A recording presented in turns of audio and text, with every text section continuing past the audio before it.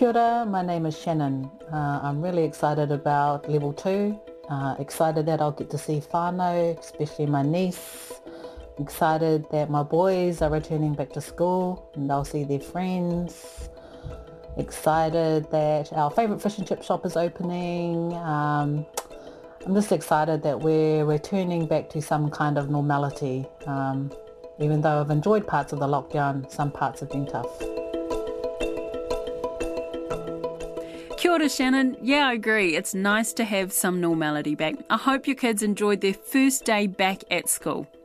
I'm Indira Stewart. Welcome to the Coronavirus Podcast. First, a quick announcement. This is going to be the final week for the Coronavirus Podcast.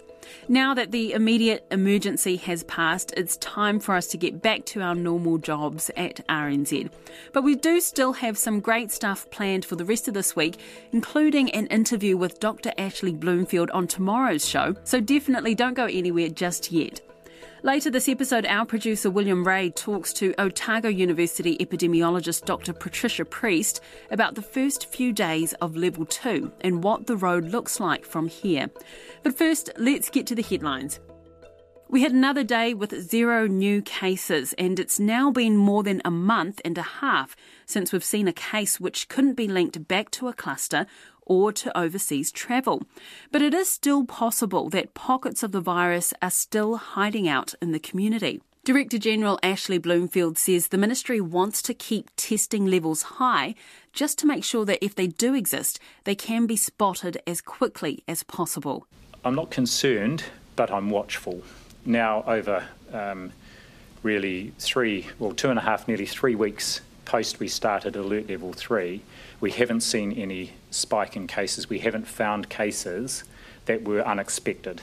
But obviously we want to remain watchful. We want to keep up that testing across the country to make sure that if there are any cases there that may have gone undetected to date, we're finding them. And we're more likely to find them or see a spike because people are interacting more. So hence continuing the wide testing and being ready to act very quickly.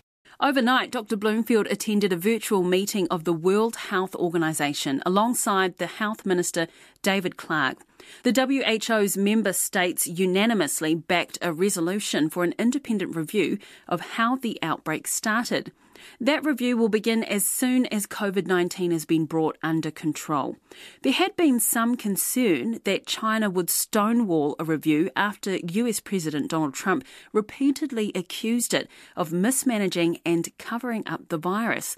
President Trump cut the America's funding to the WHO, accusing it of pro-China bias. But many other member states called for unity in response to the crisis, including the Prime Minister of Barbados, Mia Mottley.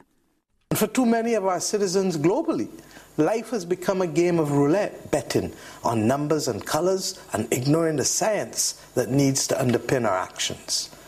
Nations rich and poor are seeking inspiration. This is a crisis, therefore, that strikes not only at the heart of our humanity, but also at the organisation of our human societies. It is a crisis that calls for global leadership. It was the first day back at school yesterday, and attendance was quite a bit lower than normal at about 80%. The Education Minister, Chris Hipkins, says that's partly because some schools are doing a phased re-entry of students. But he acknowledges some parents are seriously worried about the risks of returning to school. My message to schools has been be tolerant of the parent community whilst they rebuild their confidence and re-engaging with the outside world. 8 weeks to be locked down at home is a long time, and it is a bit of a culture shock to come back out again. So we're going to need to support families as they go through that. Dr. Ashley Bloomfield also had some words of reassurance for concerned parents. I can understand why people might be nervous, and I think some people are nervous coming back to work and riding public transport and something. And my message is the same to everybody. The work we have put in over the last 7 weeks, particularly through the lockdown, and then our stepped and managed approach to come out of the lockdown, has put us in the best possible position, and we can have a high degree of confidence that there are not cases of COVID-19 out there that are creating a risk either for school students or indeed for others. Meanwhile, Prime Minister Jacinda Ardern says the government's long-awaited COVID-19 tracing app will be released tomorrow. But she says it would be better to think of it as a kind of digital diary app because it doesn't include some of the automated wireless tracking technology that's been used in overseas apps. This version on Wednesday has been constructed through the Ministry of Health and is a nationally consistent app that New Zealanders and businesses can use to record where they've been and when. It is intended to aid and support physical contact tracing efforts, not to replace them by any means.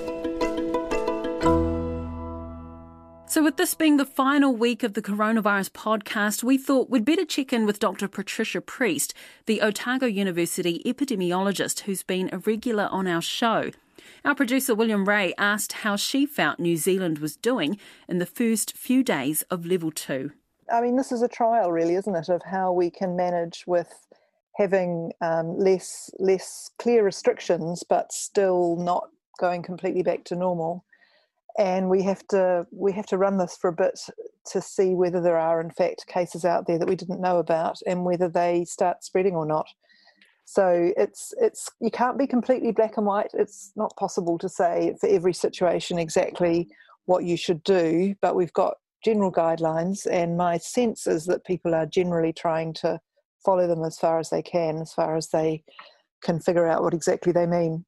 So the point of level 2, as you say, is these potential undetected cases out in the community. I mean, how likely is that? Because it sort of feels like we haven't had a case that hasn't been linked back to a cluster in a very, very long time now. The actual kind of probability that there is a case in the mall as you step in is very, very low, but we can't be sure that it's zero yet. We need to sit at a level where we're not just completely back to normal for a period of time until those cases, if they are out there, have had an opportunity to manifest, and we can see, how many of them there are and whether how far they've spread before we've found out about them. We have seen some other countries see what's being sort of dubbed a second wave of infections, particularly I'm thinking of Wuhan here and Singapore, and to some degree Germany. I mean, can we learn anything from those countries' experiences? I think what we can learn is that even when you think you've got it completely under control, it can break out again. And that's why it's so important that we don't completely let our guard down at the moment and stop behaving, in these new ways of being more distant and so on. Because as we know, if we remember right back to the beginning of when we had it in New Zealand, or if you look at any country's pattern, you can start with a very small number of cases, but once they start rising, it rises very rapidly. And so we can't be sure that we won't have a second wave. And what we want to do is be absolutely prepared to identify that very first case, put the person, isolate the person and find all their contacts really quickly and quarantine them so that a second wave doesn't get going. And I mean, just for those looking for reassurance, I mean, it's quite unlikely that even if we do have another case, that it will look like it did in those first few sort of quite scary weeks where it suddenly took off. We are much, much better prepared now. And so hopefully, and I think we've done a lot to ensure that this will be the case, if a new case is picked up, then the contact tracing and testing of contacts will be able to be done quite quickly. And I think we've got a good chance of shutting down any new chains of transmission, when we detect them, as long as we can keep up that good quality contact tracing and so on. One of the big changes under level 2 has been schools reopening. For the first day, we've seen quite a marked decrease in attendance. I think it's about 80%. A lot of parents are thinking of keeping their children at home until level 1. What message do you have for parents who might be in that kind of position? Well, again, the probability that there's someone at school who will infect your child is extremely small. We can't be sure it's zero. I mean, there's no certainties in this. It's always a kind of probability and numbers game. Children on the whole seem to not have disease that's as severe as older people, although there seem to be some children who get a more severe effect. But I guess the other thing to think about is that it could be quite a long time until we get to level 1.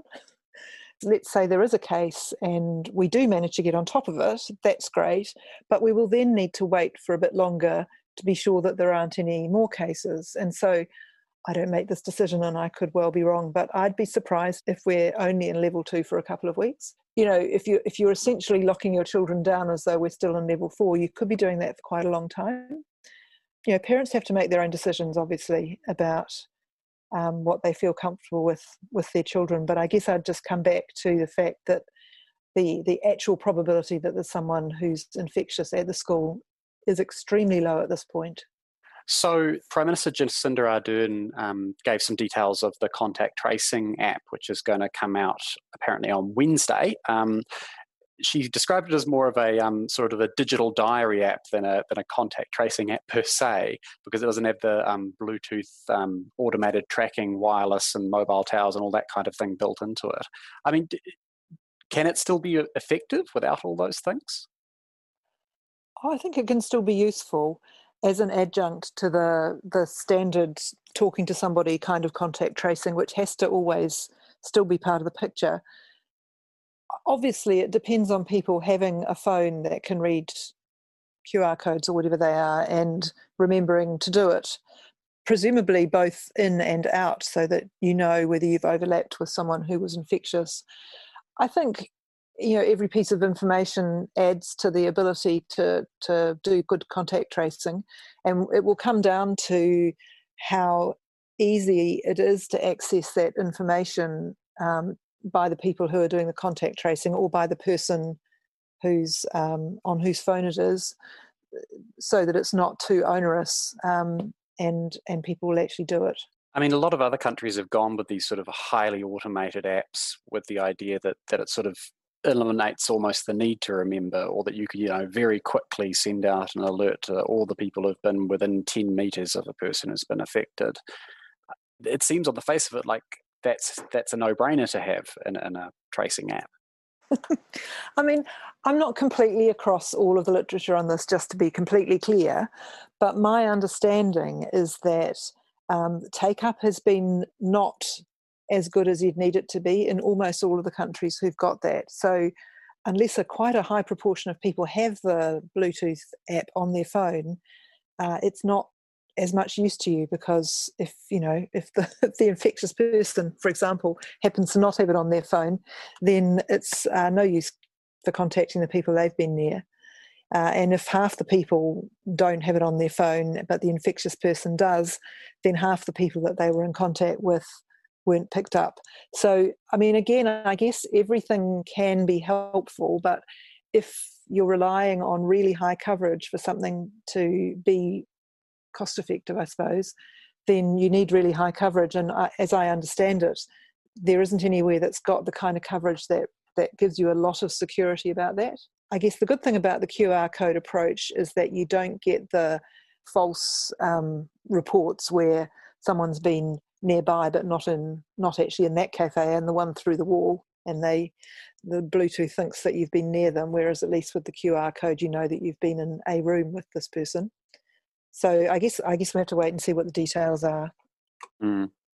And just finally, there was a senior figure at the WHO pointing out that coronavirus, COVID-19, could be with us for a very, very long time, basically saying it could become an endemic disease which we just have to learn to live with. I mean, that seems like quite an alarming pronouncement on the face of it, but is there something sort of Joe Pup or, the layman is missing here?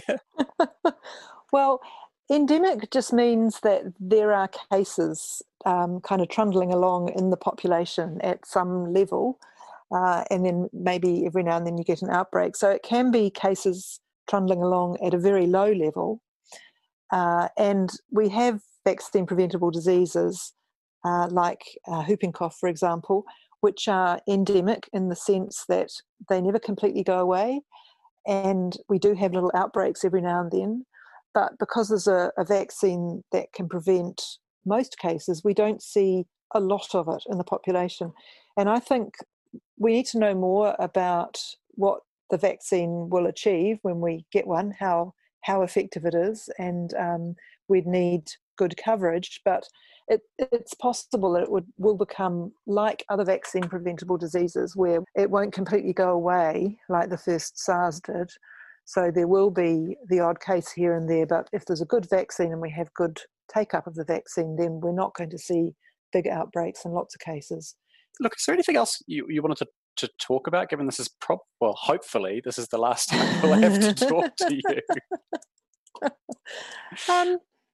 I sort of feel like, we all want to take a deep breath and relax now, and that's good, but I'm a little bit anxious about what happens next, and I think, there is a chance that we'll have a second wave, and we'll have to really jump on it quickly to avoid totally shutting down again, which I can see would be disastrous for a whole lot of reasons. But I guess the other thing is, it's like science fiction, isn't it? Like we do not know what life is going to look like in another year or two. And it's possible that it won't look anything like what it looked like a couple of years ago.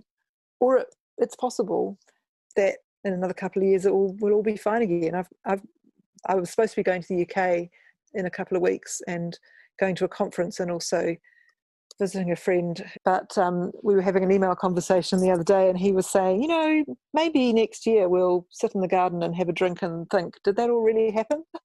And it's possible that will be the way it is, or it's possible that in a couple of years we'll still be having to make people quarantine for 2 weeks before they can come into the country, and I think all bets are off really in terms of what happens next. Kia ora, Dr. Preece, and thanks to all of you for listening. We'll be back with you tomorrow. Kia haumaru, ka kite anō, ia koe a pōpō. The Coronavirus Podcast is presented by me, Indira Stewart. It's produced by William Ray, Sonia Sly and Katie Gossett. Our sound engineer is Adrian Holley, and the executive producer is Tim Watkin. You can subscribe to the Coronavirus Podcast anywhere, and it's free. Just go to the podcast and series page at rnz.co.nz. And while you're there, check out RNZ's daily news podcast, The Detail. They've relaunched this week and are doing a deep dive into a news story every single day.